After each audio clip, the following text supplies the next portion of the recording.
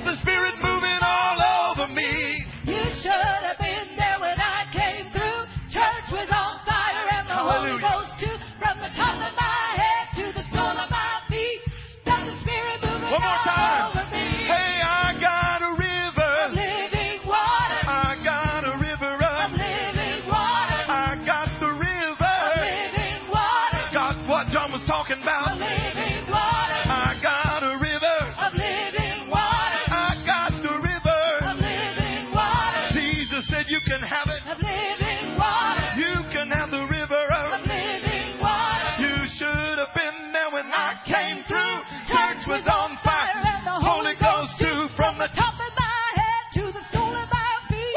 Felt the Spirit moving all over me. Hey, I got a river Of living water. I got a river, folks. Of living water. I got the river on the Of living inside. water. I got a river. Of living water. You don't believe I've been redeemed. Follow me down to the Jordan stream.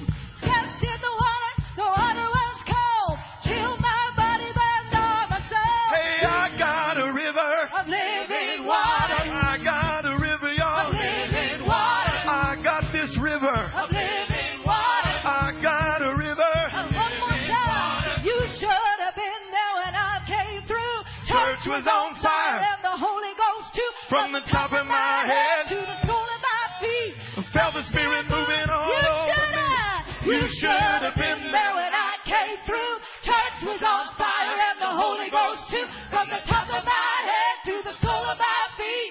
Felt the Spirit moving all over me. Hey, I got a river, y'all. Living water. I got the river on the inside. Living water. I got something Of flowing. living water. I got a river. Of living water. You don't believe I've been redeemed. Follow me down. me down to the Jordan stream. I stepped in. the water. The water was cold. Chilled my body, burned all my soul. I got a river. Of living water. Got something flowing on the Of living inside. water. I got a river, Of y'all. living water. I got the river. Of living water. Of living water. I got a river. Of living water. I got the river. Of living water. I got a river, y'all. One more time. You don't believe I've been redeemed. Follow me down to the Jordan stream. Stepped in the water. The water was cold. Chilled my body, burned all my soul. You don't believe I've been redeemed. Follow me down to the Jordan stream. Stepped in the water was cold. Chilled my body, burned all my And soul. now I got a river. Living The water. Bible said you can have a river. Living water. It's a promise from the Word. Of living water. You can have a river. Of living water. You don't believe I've been redeemed. Follow me down. Stepped in the water. The water was cold. Chilled my body, but you Don't believe I've been redeemed. Follow me down to the Jordan stream. Stepped in the water was cold. Chilled my body, but not my soul. Now I've got a river. Living water. I got the river Of flowing. living Come on, water. I got a river. Living water. I got a river. Of living water. You should have been there when I came through. Church was on fire and the Holy Ghost too. From the top of my head to the Sole of my feet. Felt the Spirit moving all over me. You should have been there when I came through. Church was on fire and the Holy Ghost too. From the top of my head to the sole of my feet. Felt the Spirit moving all over me. And now I got a river. Living water. I got a river Of of. living water. I got a river. Of living water. I got a river of. Of living water.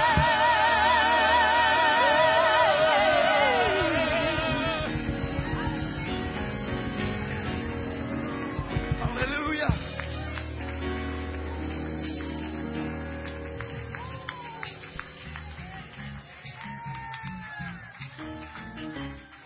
Hallelujah.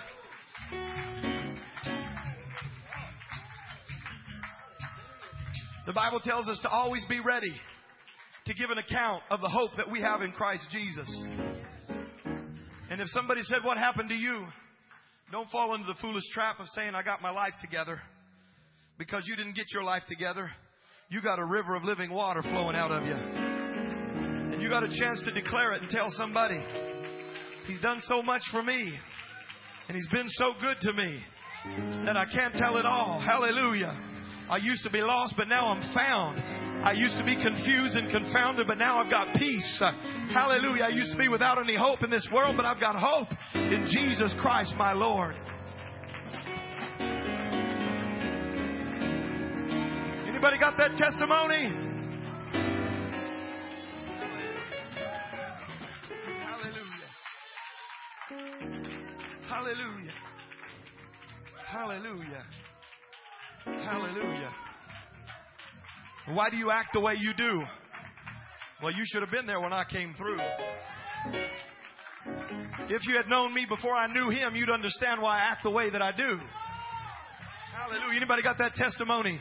He made the difference in your life. He changed direction. Gave you a new pathway to walk on. You used to be on the highway to hell, but now you're on the highway of holiness. Come on, somebody.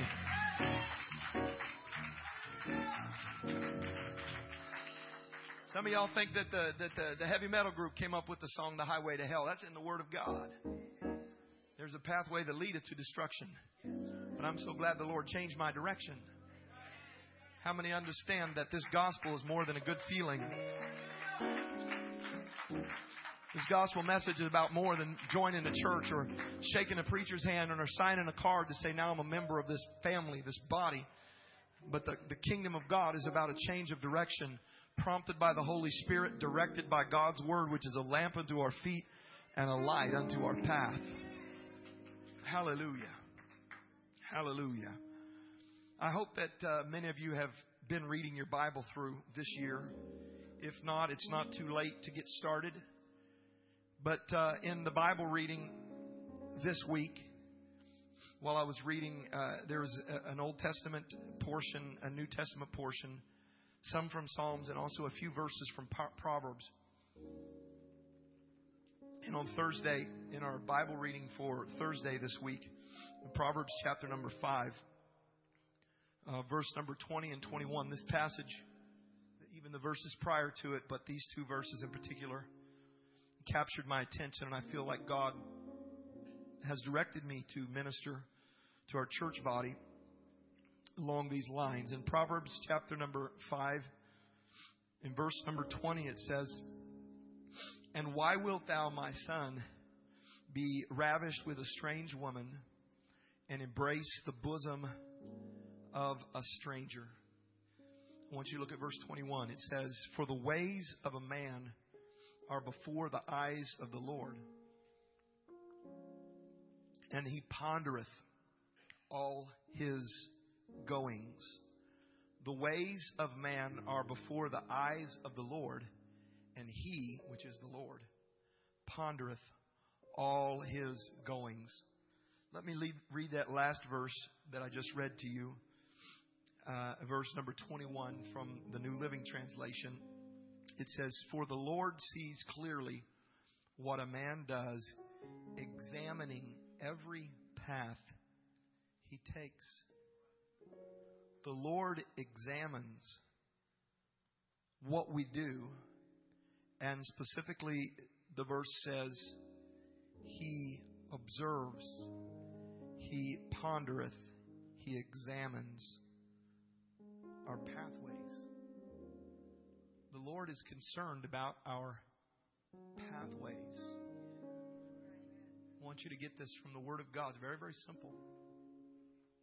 This leading into it is a passage of Scripture about a man who would be foolish enough to leave the love of his only wife and to share his love with others. And then it finishes by saying, God observes the ways of the man, and God examines our pathways. And here's why I feel compelled or led to minister along these lines today, is that during a time of prayer and fasting, it's sometimes the only time, Brother Steele mentioned it this morning. The only time when we're used to when we actually tell ourselves no, we deny our flesh. And so every single day, those of you that are fasting are putting in practice this concept of self-denial or telling yourself no. And I don't know if it's just me or if I think this may be something that applies to all of us. That during these times when you're telling yourself no, you suddenly begin to examine your pathways or your decisions that you're making. You become a little more serious about the direction of your life in a number of different ways. And so, with the help of the Lord, I'd like to minister on this subject, the path principle, or the principle of the path, today. Because if God is concerned with our path enough to examine our ways, examine our paths, then don't you think we ought to take a little time today and ponder our own path? Look at where we have come from. Observe where we are going. The path principle. Lord Jesus, we pray that you would help us today to minister, Lord Jesus, to those that are under the sound of my voice. I pray, Lord, that your word would be presented in such a way that it would be compelling and memorable. But more than that, Lord Jesus, that it would get through all the layers, Jesus, that we have varnished onto ourselves to cause us not to listen to the voice of reason, the voice of wisdom. I pray today, Lord Jesus, that through your word you would reveal wisdom. Through Solomon, the wisest of men, you would share with us, Lord Jesus, direction for our life. We thank you for it and we praise you in Jesus' name. And everybody said amen. I want you to shake hands with 3 people. Give them a big smile. Say, Jesus loves you, if you didn't know it.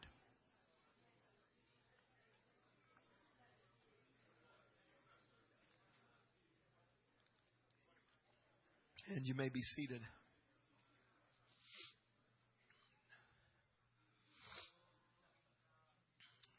Does anyone remember the story of the Wizard of Oz? Who was the main character in the Wizard of Oz? Dorothy. What was Dorothy's dog's name? Toto. What did Dorothy say when she woke up in Oz? We're not in Kansas anymore. For those who can't remember the story, let me remind you that a tornado blew little Dorothy away from her home in Kansas, and she woke up in this strange place. And in this ethereal dream world, she became desperate to find her way back home. And there was a character, I think her name was Esmeralda or something, who told Dorothy, I know who has the answer. I know who can get you home. It's a man named the Wizard. We affectionately refer to him as the Wizard of Oz. And he lives in a place called Close. Emerald City. Good job. Some of you guys have your illusions in place. You know what we're alluding to here. Emerald City. And furthermore, she instructed Dorothy and her band of travelers who wanted things like courage and a heart, things like that. Said, in order to find the wizard, all you have to do is follow the yellow brick road. You guys are great.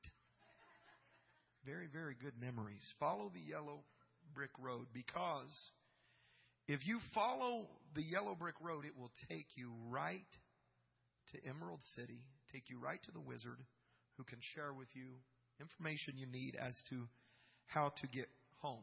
And the basic principle is, Dorothy, we don't have to give you a lot of complicated instructions. All you have to do is get on this particular path. And if you get on this path, known affectionately as the yellow brick road, it will lead you to a particular location that you need, namely Emerald City. So all you have to do is find the path and stay on the path, and you'll get there. Anybody ever wished there was a yellow brick road to whatever destination you are wanting to get to in life, where you don't have to ask a lot of questions, get a lot of solutions, so on and so forth. All you have to do is get on the right path, and it will lead you to where you want to go. Maybe you're in a marriage and you'd like to be in a healthy marriage. What if someone told you, I have a pathway that will lead you to a healthy marriage, and all you have to do is get on that path? What if you're financially unstable and you've got financial problems periodically? Someone said, I have a path for you. If you'll get on this path, you don't have to ask any directions or instructions. Just get on this path, and it will lead you to financial stability. Or here's the pathway to good health. Or here's the pathway. If you'll get on this pathway, it'll take you out of your guilt. It'll take you out of your depression, and it'll take you away from your shame. And what I want to tell you today is about the principle of the path. And I'll explain specifically what we mean when we declare the principle of the path. And this is a principle that is affecting your life today, whether you recognize it or not. And somebody said, well, I've never heard of this path principle, the principle of the path. So it is unrelated to my situation because I know nothing about it. But there are principles that you don't understand that still affect your life. Amen. Anybody heard of the law of gravity? Now, I don't understand how it works. I can decide I don't believe in it or agree with it, but it still affects me. I can't fly. I fall down. Anybody ever heard of the principle of Archimedes called the principle of buoyancy? The principle of buoyancy. Now, I can't explain it all to you, how this principle relates that based on a person's mass to size or whatever, they are either buoyant or they sink. Just because I don't understand the principle or agree with the principle doesn't mean that it doesn't affect me. I still either can sink or swim because of this principle of Archimedes called the principle of buoyancy. And the principle of the path is something that affects you every day of your life. Whether you understand it, believe in it, or don't understand it, or choose not to believe in it, it still has an effect on you every day of your life. Every area of your life is impacted by this principle, the principle of the path. Your relationships are affected by it. Your family is affected by it. Your finances are affected by the principle of the path. Your career and your spirituality and your relationship with God is affected by the principle of the path. You are on a path that is created by a series of decisions. I told my wife I was preparing. I'm a little hot, a little warm, and so warm I took off my jacket, even though Cambria told me when I left the house today, don't take off your jacket today, Dad, because you'll look like Andy Griffith. Actually, what she told me was, if you take your coat off, take off your tie too, or else you'll look like Barney Fife. So that's even worse. So I told my wife, I said, honey, I wish I had a rear view mirror that I could use as an illustration for my sermon. Because let me help you try to explain to you kind of the premise behind the principle of the path. And that is that you are on a pathway in your health, in your finances, in your family life, in your relationship with God, in your spirituality, in your ministry. You're on a pathway, but you don't recognize it often until you look in the rearview mirror. What is this pathway you speak of, Pastor? What I'm speaking of is every decision that you make regarding these areas of your life. We sometimes just think, well, I'm just making a random decision. These decisions not affected with the last decision I made. This is a decision for today, and it doesn't have anything to do with what I decided last week. But what you will notice, if you will stop for a minute and, like God, examine your path and look behind, you will discover that your decisions are creating a pattern. and you are on a pathway based on your decisions that's leading somewhere. And here's the unfortunate part that I need you to catch, is that oftentimes this pathway is leading to a destination that's different than the place you want to go. The destination that you are heading towards as a product of the stream or pattern of your decisions is leading you where you never intended to go in all of these important areas of life. And sometimes we get in a mess in our lives. We get in a mess in our relationships. Some of us have gotten in a mess with our finances. Some of us have gotten in a mess because we picked up some bad habits that are destroying us spiritually, and we wonder why we can't get through to God and reconnect with Him. And when we have these problems, oftentimes we want a solution. Can you fix this for me? And someone says, is there a book I can read? Or, Pastor, I need a word. I need a fix. I need a solution for this. Or you talk to a brother or sister or someone who's spiritually mature. I need a solution. But here's what I want to tell you today, is oftentimes human beings don't need solutions. They need direction. Let me make it plain to you. Computers get broken. They need to be fixed. Cars get broken. They need to be fixed. Right? Your lawnmower gets broken. It needs to be fixed. But people have direction that they need to change, not brokenness that needs to be fixed.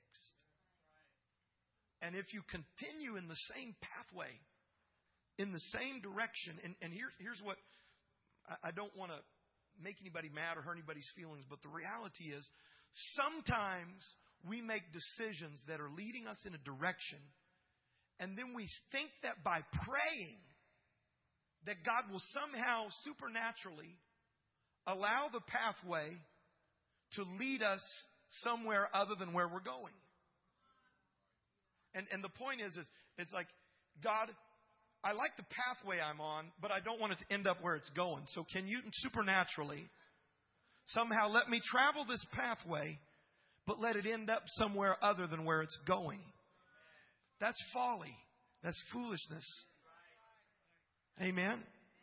You can pray and fast, but if you keep making the same kinds of decisions, you're going to continue on the same pathway that you are on. So you don't need a solution. What you need is a change of direction. You need to learn how to make different decisions.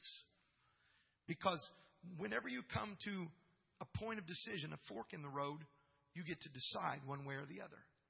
Whether it's to purchase this or not purchase that. Whether to go in here or not go in there. Whether to drink this or not drink this. Whether to hang out with this person or not hang out with this person. Whether to deepen your relationship with this individual or not deepen your relationship with this individual. You may pretend like, well, I'm not even making decisions, but you are making decisions. You are choosing pathways. And the Bible says God examines your pathways. And the sad part is we don't even realize we're on a pathway. And God is observing our ways. And whenever you come to these forks in the road, you make decisions. When I was in 4th and 5th grade, there was a series of books that were very popular. And they were called Choose Your Own Adventure. Anybody remember those? Probably people that are kind of my age, people that are kind of my age. Brother Leonard, do you remember those? They should bring those out again. Those were pretty cool. Because you could read the whole book and only read a quarter of it. Remember? Because what you would do is you'd be reading an adventure or a drama. And you'd come to a high point in the drama where a decision had to be made. And then you had A, B, C. You got to select or determine which decision you were going to make. And if you made decision A, which is stand and fight, or B, run away, or C, call for help, whatever it was, it would tell you which page to go to. The neat thing about these books is you could go back and retrospectively look at what would have happened if you had made other decisions or chosen a different pathway. And in life, I believe that God wants during this time of fasting for us to stop for a minute and observe the pathways that we are on in various areas of our life, because there is a principle of the pathway, and this principle is such that if you ignore it, if you pretend like it doesn't exist, it still applies to you. And it still affects you. Amen? So, just to make this maybe a little clearer, in our finances, our personal finances, we are where we are because of a pattern of decisions. Now, I know that from time to time we face things in our life that are beyond our control. But the reality is, if we would stop for a minute and be honest with ourselves, we would realize that we are where we are in our finances because of a pattern of decisions that we made over and over and over and over and over and over again. If you look in the rearview mirror, won't you notice that there is a pattern to your behavior? There is a pattern. And so, if you aren't where you want to be financially, what do? We want to fix. Somebody fix it for me. I need an infusion of cash. God, if you'll just infuse me with cash from on high. If you will endue me with cash from on high, things will be better. The problem is you're still going the same direction. You're still going to have the same problems. What you don't need is a solution or a fix. What you do need is a change of direction. Because you can't get to where you want to be financially staying on the same pathway that you're on right now. Let me share this with you and make somebody mad, I'm sure. But economic downturns are not what cause problems. Economic downturns are what reveal problems that were there all the time. I'm on a pathway. What am I on a pathway to? I'm on a pathway to no retirement. I'm on a pathway to bills till I die. I'm on a pathway of struggling in my final years. That's where my pathway, I don't care how much that you make or how successful you are. If you're on this pathway, it may feel good right now because you got plenty coming in, but then hard times hit and all of a sudden you realize, and stop for a minute, wait. This pathway is leading somewhere. You know, that's what I found. Hard times sometimes wake you up. Fasting and prayer sometimes bring things to the surface that need to be dealt with. And I believe right now that those can be spiritual things. Those can be things relating to your character, your morality. But they can also be in these other areas as well, where you realize that God's pondering my pathway. And God's looking down and saying, please get off that pathway. I've got so much for you, so many blessings for you, but on that pathway, you're not going to get there. You're not going to get there because that pathway doesn't lead to stability in finances. So these economic downturns actually reveal the problems that we have. And this is also true relationally. When you go through a storm and these problems come to the surface, then all of a sudden we realize that there is something on the inside that's being dealt with, and spiritually as well, and academically, all these areas of our life. If we look through the rear view mirror, we recognize that we're on a path, and the decisions that we're making are not unrelated, but they're creating a stream or a pathway that we find ourselves on. So here's the path principle. Everybody ready? You might want to write this down. This is the principle of the path. The principle of the path is your destination is determined by your direction, not your intentions.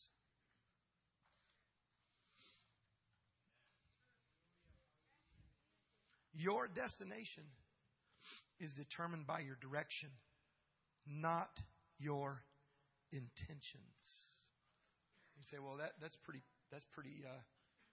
trite. I mean, that's just, we all know that. We all understand that, Pastor Brown. But the reality is, if I could get you to pull back for a minute and look at yourself, we think that we're going to get where we want to go based on our intentions rather than our direction based on our decisions.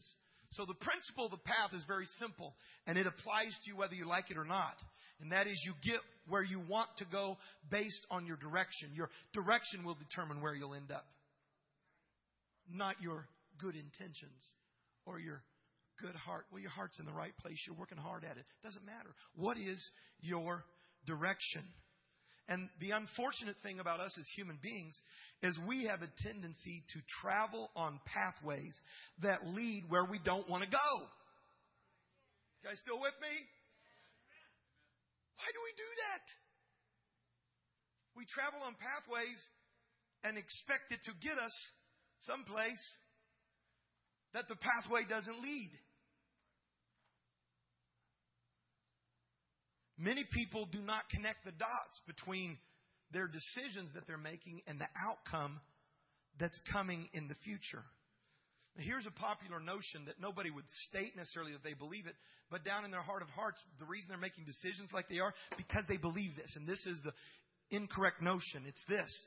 If my intentions are good, if my heart's in the right place, whatever that means, if I do my best, if I try hard, I'll end up where I want to be regardless of the path that I travel. But the fact is, if you want to get to Emerald City, you got to go follow the yellow brick road. There is a pathway that gets you where you want to go. But don't expect to end up in the Emerald City following the red brick road. Or following this road of your own decisions. And you say, but I want to go to Emerald City. And God knows, and I've been praying that I'll end up in Emerald City. Too bad. The principle of the path is this. God's not going to violate these principles. That if you want to get to Emerald City, you follow the yellow brick road. And there are pathways based on decisions that you can see in your past that determine where you are going. Turn to Proverbs chapter 7 if you have your Bibles. I want to read a few verses here. Proverbs chapter 7. Beginning at verse number 6. It says, this is written by Solomon, the wisest man that ever lived, who God said, I'll give you anything. He says, give me great wisdom to lead my people. And Solomon, who wrote Proverbs, was pondering one day, and look at what happens. He says, for at the window of my house, I looked through my casement. He opened up the window and he was looking down. This wise man who'd been around for a while. And he said, and beheld among the simple ones, I discerned among the youths a man void of understanding. He looked down out through his window and he sees a group of young people. And there is one of the young people who is lacking good judgment, lacking good understanding. Now, once again, I think I'm going to make a lot of people mad today. But the reality is, young people seldom have good judgment. Are you guys mad at me? It's the truth. Did you know that they have proven that the part of your brain that is able to connect actions with consequences meaningfully over a long term is in your frontal lobe? And the frontal lobe of your brain doesn't fully develop until you're in your mid-20s. That explains why teenagers often engage in high-risk activities like texting right in front of your pastor while he's preaching. High risk.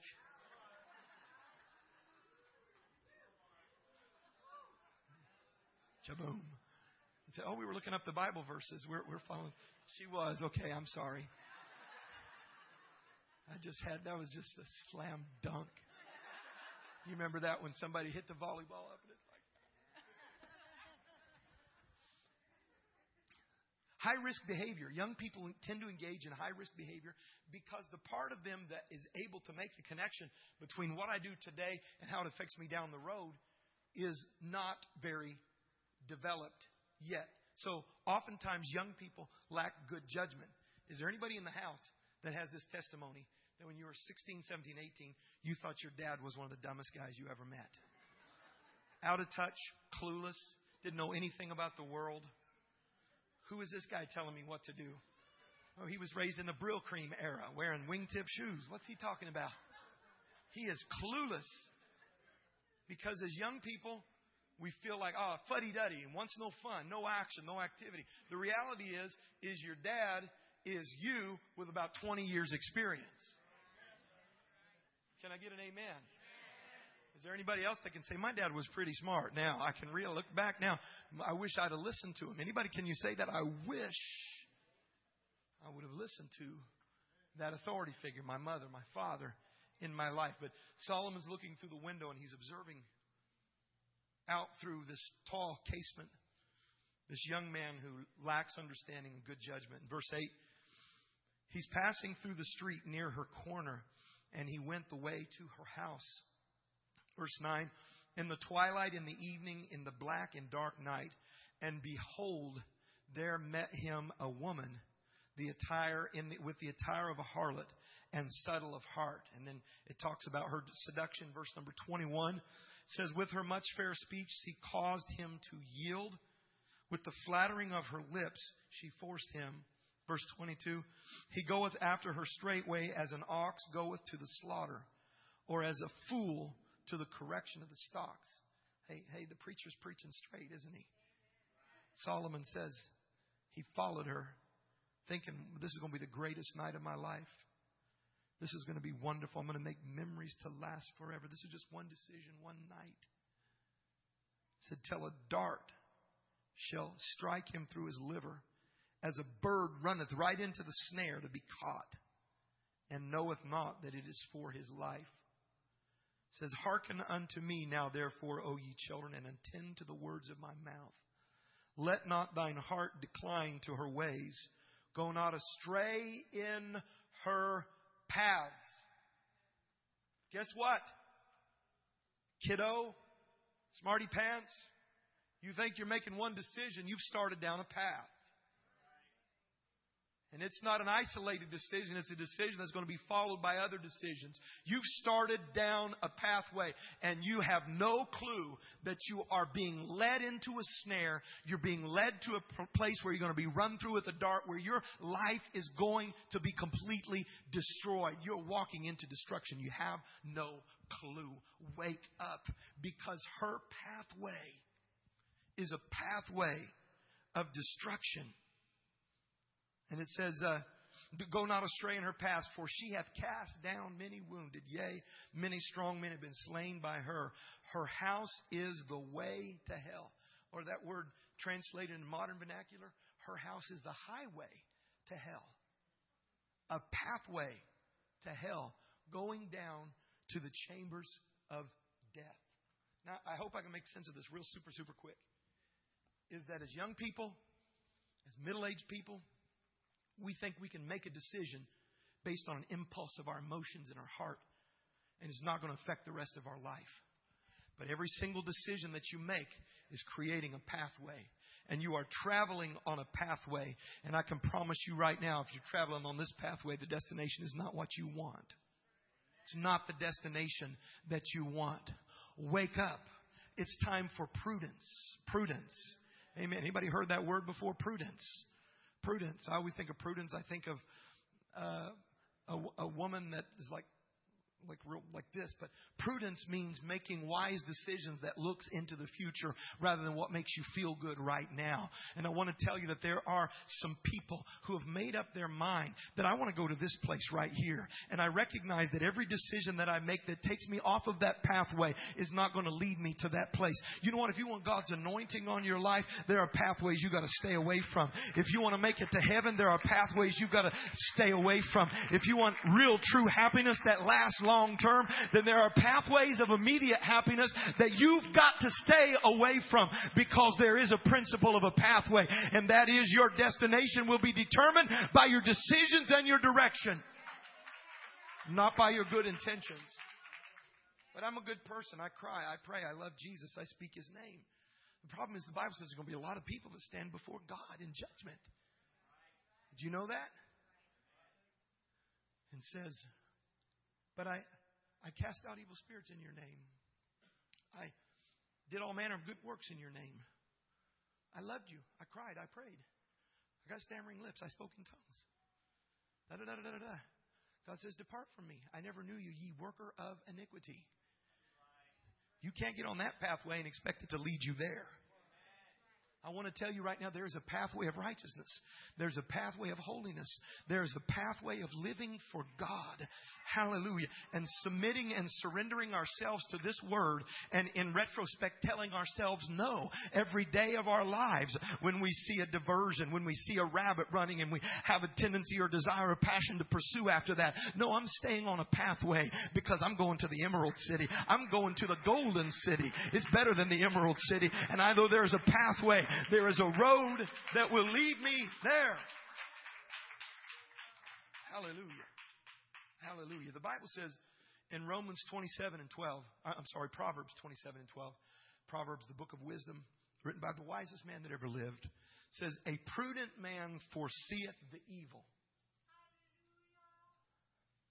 and hideth himself, but the simple pass on and are punished. Look at this. What does a prudent man do?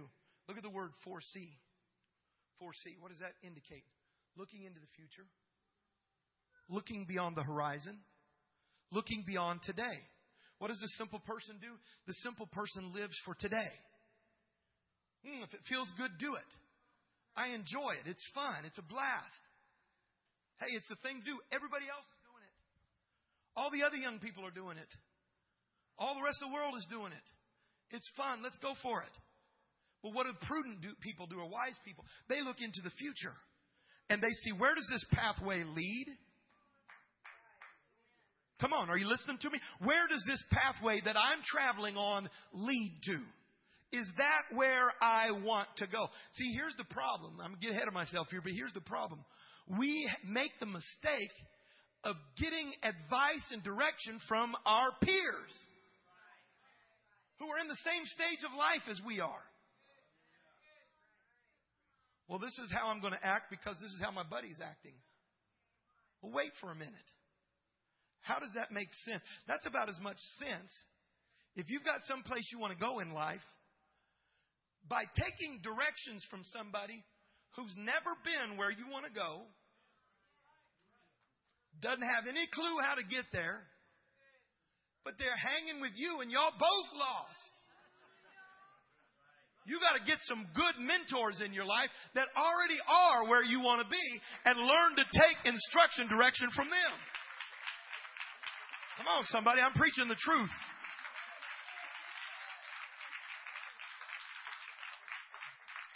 I'm sorry, man, but if I'm down in the middle of L.A. somewhere and I'm lost, I don't want to find another person who's lost and say, how are we going to get out of here? I don't know. Let's work on it together. The Bible says the blind lead the blind. They both fall in the ditch. So that's why if you want good godly counsel, if you want instruction, look to somebody who's already where you want to be. I trip out on people who take financial advice from people who are broke. Let me tell you what you need to do. Let me tell you what you need to do about those finances. I'm like, hush, I don't want to hear it. Please don't say it. Let me talk to somebody who's got money in their 401k. Let me talk to somebody who showed discipline. Let me talk to somebody. Anybody remember Brother and Sister Ramirez? Brother and Sister Ramirez that were members of this church for a number of years till he passed away. When he passed away, they never lived high on the hog. They never lived fancy. Had a simple home, simple car, simple life. When he passed away, she was set up. Financially, she was in great shape. Their kids are in great shape. You know why? It's just because simple things he was doing. And when I was talking to him, I was like, how did you get there? You know, because when I'm 70 years old, I want to be where you are. Because I've met other people at 70 who are over here, and that's not where I want to end up. And people that are my age, certainly, unless they're already financially where I want to go, as far as savings and so forth, I don't want to listen to what they have to say. And young people, when we follow the herd mentality, the Bible says that there is a wide road that leadeth to destruction. And many people on that path. But straight and narrow is the way that leadeth to eternal life. Few there be that find it. So guess what I'm looking for? I'm looking for some people that have fought a lot of battles, that have been through some trials, that have been tempted to give up on God, that have gone through some hard times and they made it through some hard times, got a little sprinkling of salt and pepper in their hair. They've been through some tough times. They've been living for God for some years. And I'm going to say, can you tell me I'm going through a tough time right now? What do I do? I'm going through a struggle. I've got to make this decision. How do I make this decision? How should I do this? Because the principle of the path is thus, that your direction will determine where you end up, not your good intentions. Let me just say this right here, right now. That sometimes we come into the church, we give our lives to the Lord. We get things right with God. And we think that suddenly, immediately, all of our life that has been forgiven, that we're not going to have to suffer any consequences from it. But the reality is, forgiveness and consequences are not synonymous. If you travel down a pathway, there are consequences to that pathway. And we can't get mad at God because we are suffering the consequences of a lifetime of decisions. And even though God in His grace and mercy has forgiven us, anybody thankful for God's forgiveness?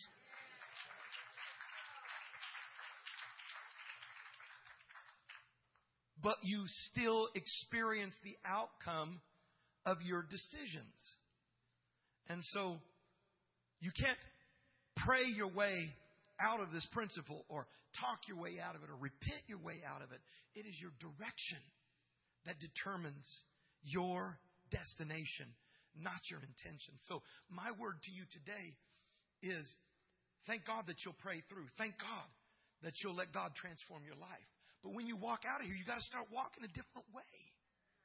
You can't keep making the same decisions and want to end up where you feel like God wants you to be. The Bible says those that are new creatures in Christ, behold, all things are become new. There is a completely different set of pathways and direction that we travel on. When the prudent see danger, they do something about it. Is this okay? Are you guys okay with this? When we're on a pathway and we look down the road and we say, this is leading me to a bad place. This is leading me to financial insolvency. This is leading me to an IRS audit. This is leading me to problems. What do the prudent do? The prudent recognize it and do something about it. They do something about it. During this time of prayer and fasting, if you'll stop and ponder your paths like God is already doing, you may recognize that I've got to do something about this, and it might be extreme.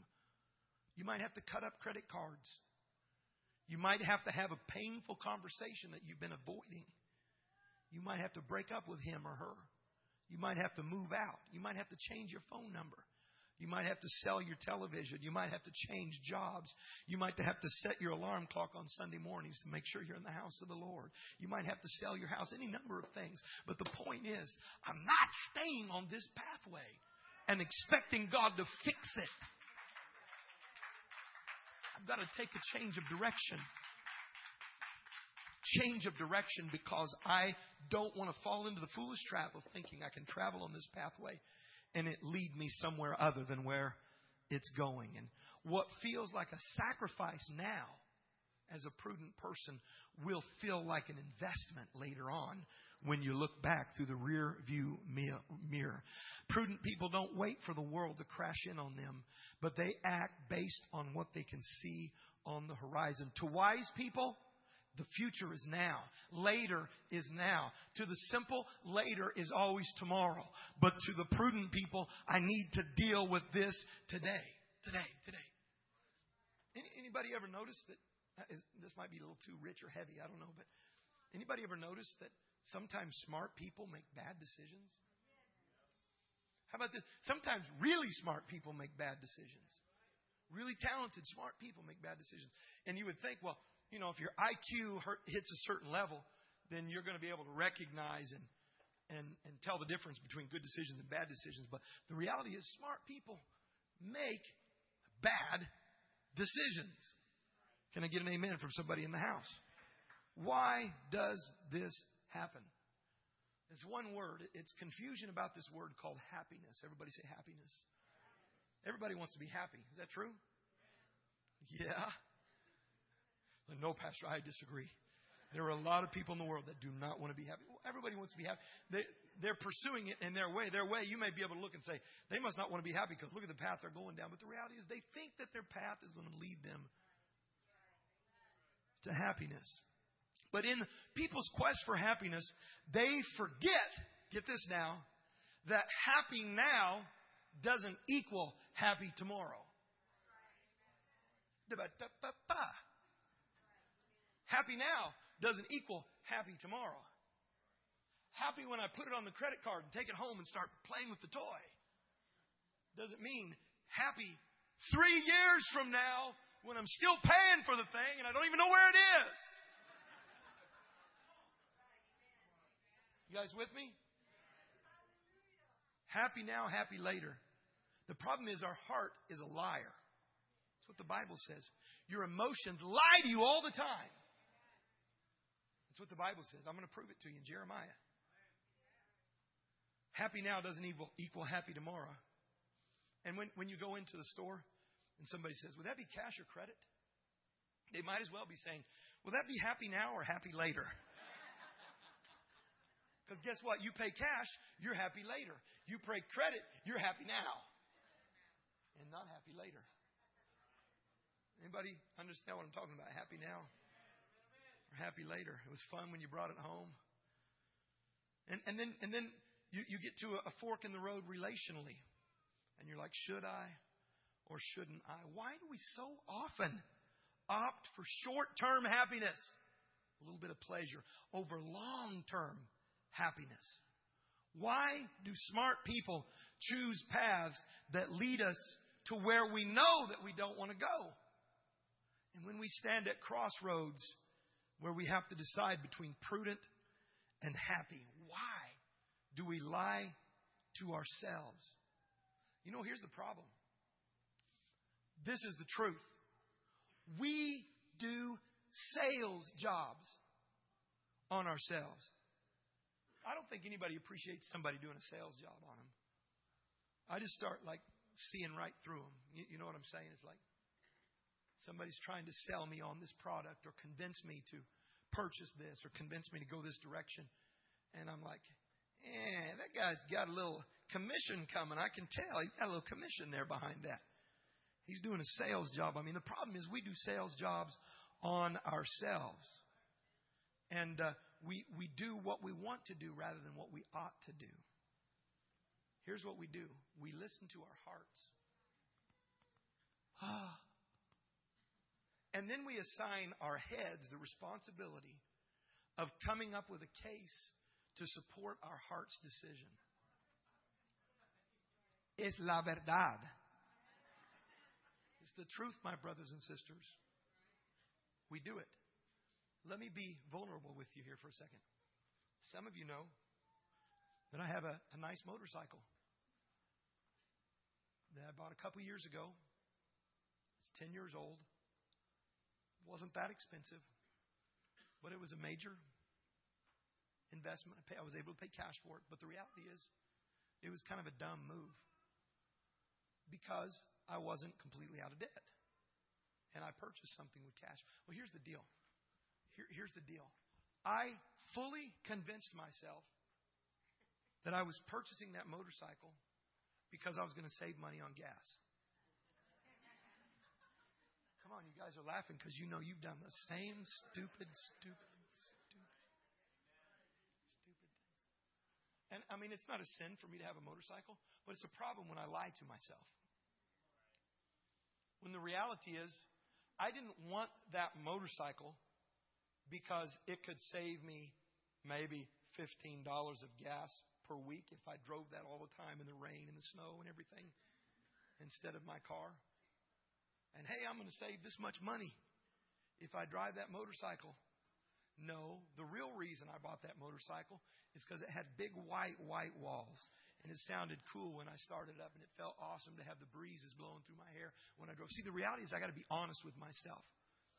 Because if you allow your heart to make your decisions and then convince your head to come up with some loopy reasoning as to why you're doing it and you actually believe it, then what you're going to do is you're going to end up continuously going down paths that will lead to where you don't want to go. This is the heart of the matter. This is why you make bad decisions, is because you go with your heart.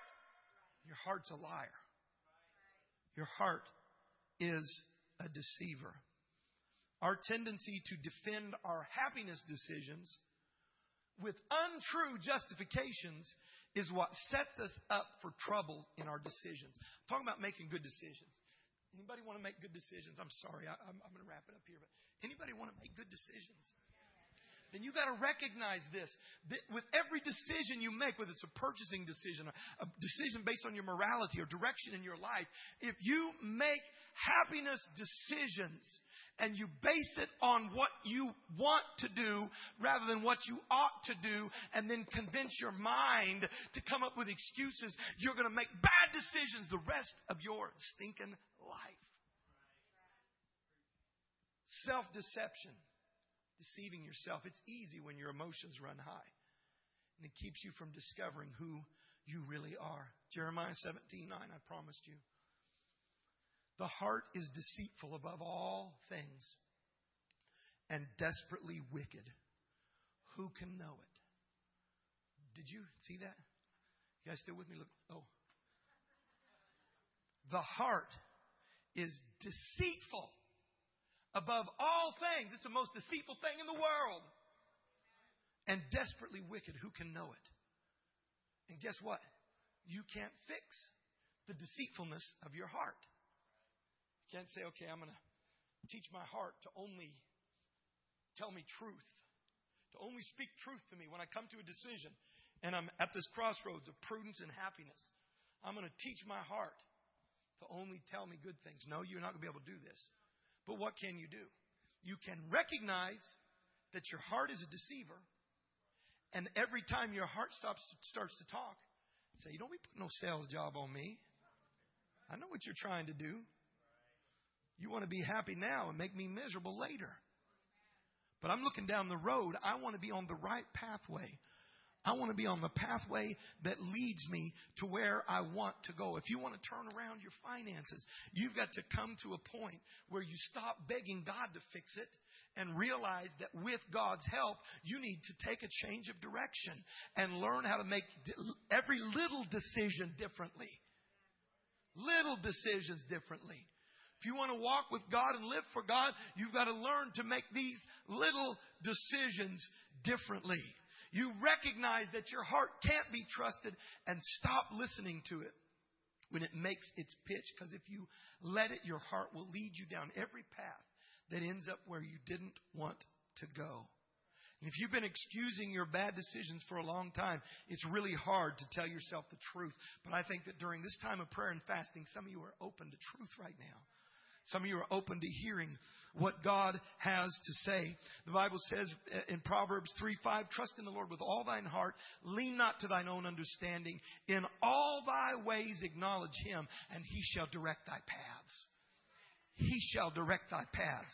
If I will acknowledge God, not just in my church-going ways, but in all my ways. In my relationships, in my finances, in every area of my life, if I will acknowledge God and not listen to my heart, he will make my path straight. He will order my steps if I acknowledge him in all my ways. So, in culmination, what is the thing that you need to do with this message? What do you need to do with this word? Well, if you're on the right pathway, be assured that there are going to be mockers. Be assured that there are going to be critics. When Nehemiah was building the temple, those men were standing down there. Come on down, let's have a party. Come on, let's eat, let's chill, let's talk about stuff. Nehemiah said, no, I'm doing a good work. I will not come down. Amen. Young people, when you make a decision for righteousness, when you make a decision for purity, there will be people that will mock you and make fun of you. Yeah. There will be people that say that's unnecessary, that's foolish, that's overboard. There are going to be peers that will mock you. But you're going to say, I'm not going where you're going. I'm going to a different place. I'm sorry. I love you. I wish you'd come with me. But I'm on this pathway. We can be friends as long as you don't try to pull me off my pathway. This is where I'm going. I made up my mind. I'm living for God. I'm staying pure from this day forward. I'm going to be what God wants me to be. I'm saving myself for my spouse. I'm saving myself for God's purpose and use. Amen. Come on, somebody. I'm not walking to the beat of this world. This world says this is cool. I saw somebody tweeted the other day. I thought it was funny. It said this. It said, I feel like wearing, it was a young lady said, I feel like wearing extra clothes for all these women that don't wear enough. You say, I want to live for God. I want to be right with God. I don't care what these people think. I'm not going where they're going. Look where their mom and daddy ended up. I'm going here. I want to be what God wants me to be. Get yourself a model, somebody that's where you want to go, and say, how do they live their life? What are their priorities? How important is church attendance to them? How important is living for God to them? Make your decision. And if you're on the right pathway, stay on the right pathway. Don't let anybody deter you from the way. Amen. But if you're on the wrong pathway, if you're on a pathway to destruction because of your habits and your sins, don't think that by being a member of this church, you're okay. You're covered. You're under the umbrella. Don't think that because you got baptized in Jesus' name some time ago, that everything is taken care of. Come on, somebody. The reality is only the righteous will inherit the kingdom of God. That doesn't mean only people who are absolutely perfect and have nothing in their past, but it does mean people who learned that their past, that created a pathway that if they keep making the same decisions, it's going to take them where their past was leading them, and they decide, I'm off that pathway now. I'm going on a different pathway and on a different direction. Here's what the Bible word for that is. The Bible word is repent, which simply means a change of direction. It doesn't mean, I'm sorry I messed up. It doesn't mean just shedding tears because you realize you're wrong. It means, God, forgive me, and now get me off of that pathway that all these decisions we're creating. Teach me to make right decisions. Teach me to look prudently into the future and decide, make my decisions based on being where I want to be. Let's stand together right now. Hallelujah, Lord.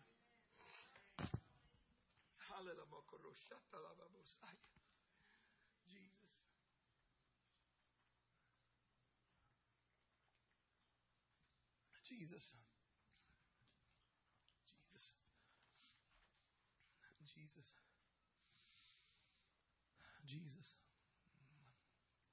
Jesus, I love you. Can I break it down to our young people? Just because you intend to be saved and you intend to live for God and you intend to get a Christian husband and wife and raise your kids in church and have a good godly family, just because down in your heart of heart you know that's what you want, doesn't mean that's going to happen. Because that destination is not obtained because of your intentions, because that you want it.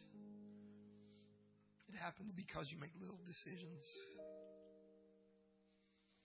to be godly. You make little decisions to turn away from unrighteousness and to turn away from a world that is drawing you away from God, drawing you away from the place of prayer, and drawing you away from holiness and righteousness.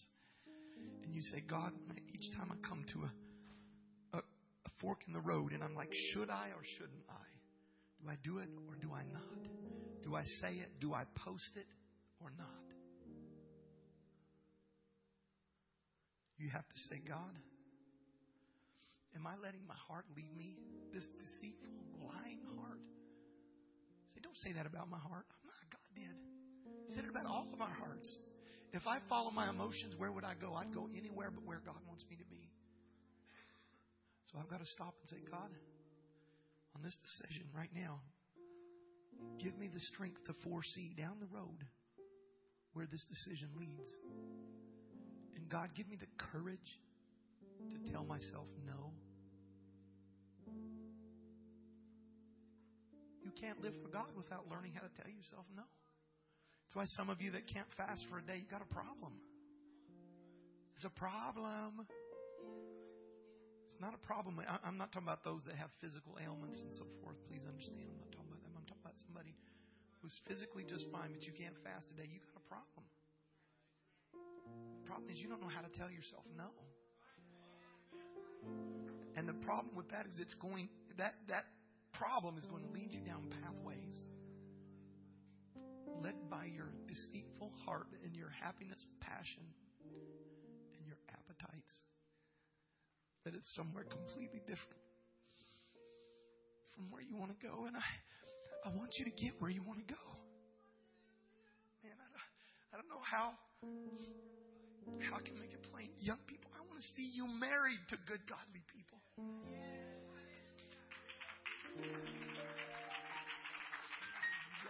I desperately want to see you living for God, being an example to other people. Standing up for righteousness, not being ashamed to live for God.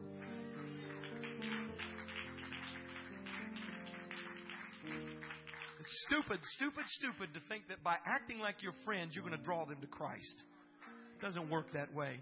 You stand up for righteousness. You live for what's right, and you watch, and something will begin to attract them to you and to God. I desperately, passionately want to see it. But I've come to realize I can pray you through 100 times. I can pray you through till all your tears are cried out. Your jaw is shaking. It doesn't change anything. Until you say, I'm tired of making these same decisions over and over again.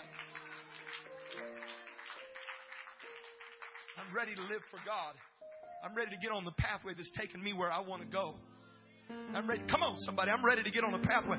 And nobody's going to be able to hover over you, make your decisions for you. If you're waiting for somebody to tell you what to do every step of the way, you need to learn to listen to God. Learn to stop listening to your heart. I'm not mad, but I'm passionate right now.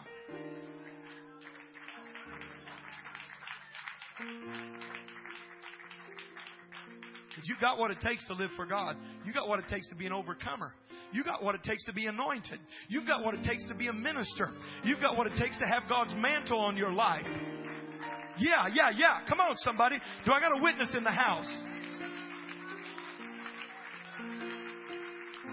But you'll never get there traveling on that path. There's a new path that God has for you. So when we come talk to the Lord, I don't want you to be beguiled into thinking that if I can speak in tongues, if I can cry, everything's cool. Thank God for that. Thank God that He's merciful to us. Lets us feel His presence. But the word today is stout, but it's straightforward. You got to get on a different path. Hallelujah. I just want to open this altar for everyone right now.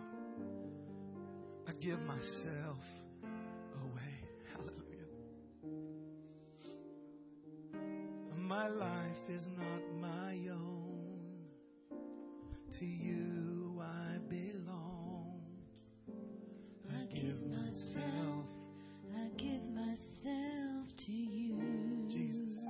He shut the My life is not my own. Jesus, to you I belong. I give myself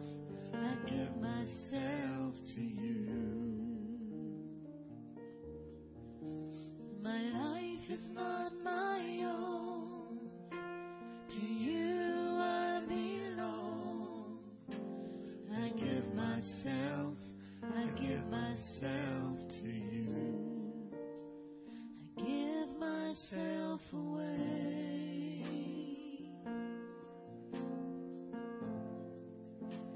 I give myself away so you can use me.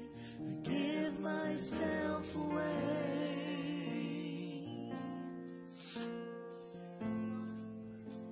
I give myself away so you can use me.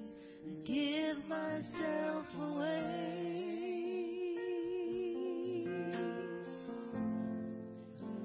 I give myself away so you can use me. I give myself away.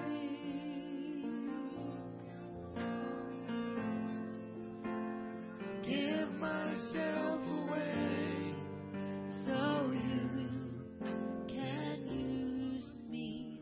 Hallelujah. The Bible says, for the Lord sees clearly what a man does or a woman does, examining every path he takes. And what I want us to do is close our eyes for a moment. And while God has examined our paths and spoke to us today, I want you to examine your path for a minute right now. Examine the paths that you're taking and say, God, I want you to speak to my heart because I want to get on a different pathway. If the pathway that I'm on is not leading me where I think that I want to go or where I know that I want to go, Jesus, you take time to examine my path. You observe it. You look at it meticulously. And Jesus, let me be concerned enough about myself to look at the direction that my past decisions are directing me in, and ask you, Jesus, for direction to get where I want to go. In the name of Jesus. I just feel doing this right now. People of God, I want you to come forward. I want you to find a single adult under 30 years of age, and I want you to join with them right now. We're going to pray for one another, but this is how I want you to do it right now. Find somebody under 30 years of age. Come on, just move in right now, because we're going to minister in this place. God wants to work for just a few moments before we leave here. Hallelujah. Hallelujah. Come on, Spirit-filled people of God. Come on, in Jesus' name. Thank you, Jesus. Come on, that's it. Grab somebody. You're going to pray with them. You're going to encourage them. Hallelujah. Some of you can experience the same emotions that Solomon had. You're looking down through your window sill and you're watching young people make decisions, and you're like, please stop. Please don't go down that pathway. You're saying, please be prudent. Please listen to the voice of the Lord. Hallelujah. Right now, I want you to lay hands on them in the name of the Lord. If you feel you've got the authority to do so, lay hands on them. Put your hand on their head and say, in the name of Jesus. Hallelujah. We've got some young men over here on this side. Nobody's praying with them. Right over here. Hallelujah. In Jesus' name. Come on, let's pray now. Let's pray. Let's pray. Let's pray. Pray like if it's not your child, pray like it was your child. Pray with concern. Pray as touching. Lord Jesus, I pray, let the word find a resting place in hearts today, Lord Jesus. Let right direction be pursued after and hungered for, Lord Jesus, rather than just a solution or a fix or a feeling. God, I pray, Jesus, that you would give people a desire for right direction. Come on, pray in the Holy Ghost right now. Pray in the Holy Ghost.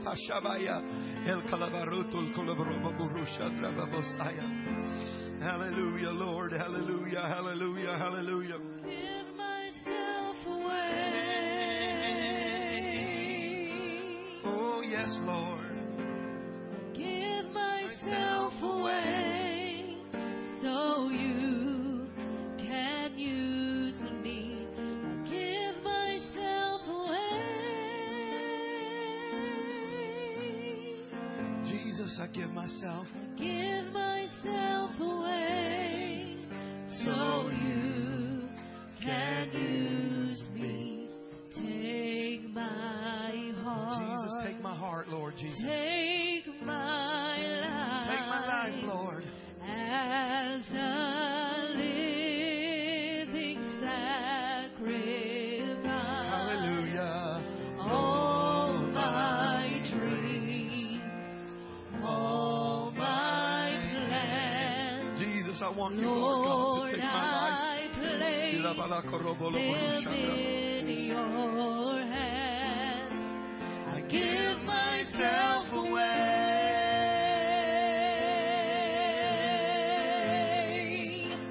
I give myself away so you can use me. I give myself away.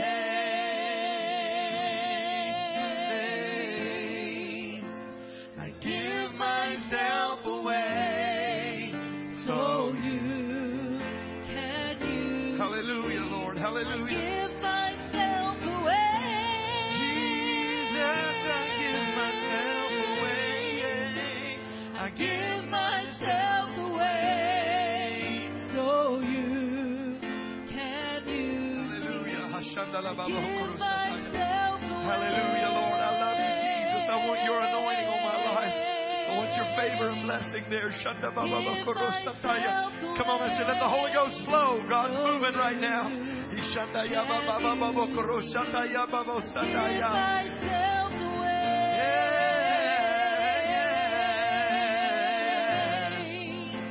I give myself away so you Hallelujah, Jesus. can use me. My life is not my own. To you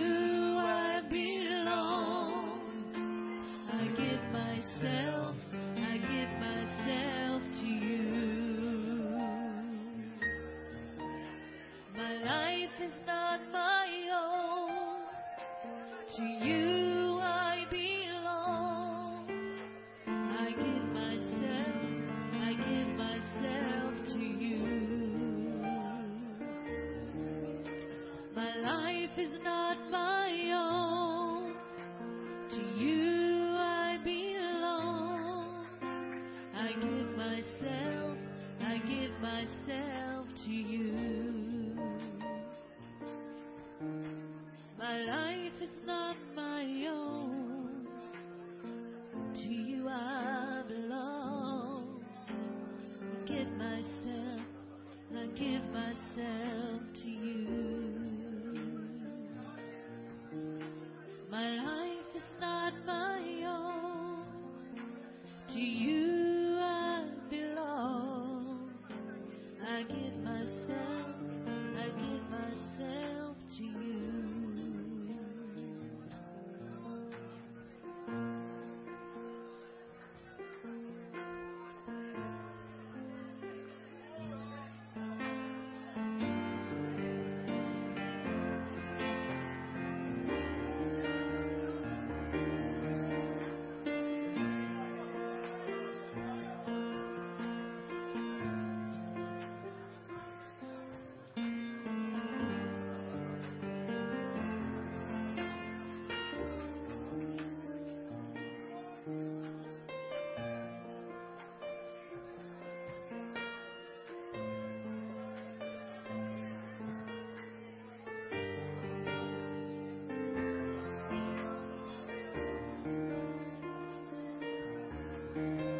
Life is not my own.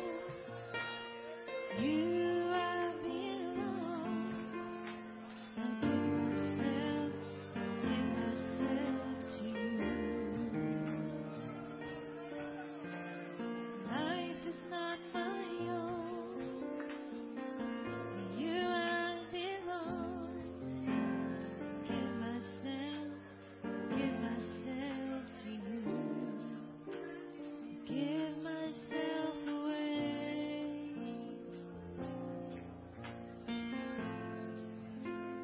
Give myself away so you can use me. Give myself away.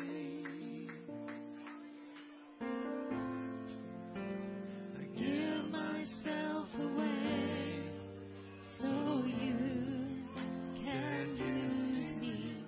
I give myself away. Jesus, I give myself to you, Lord Jesus. Give myself away so you can use me.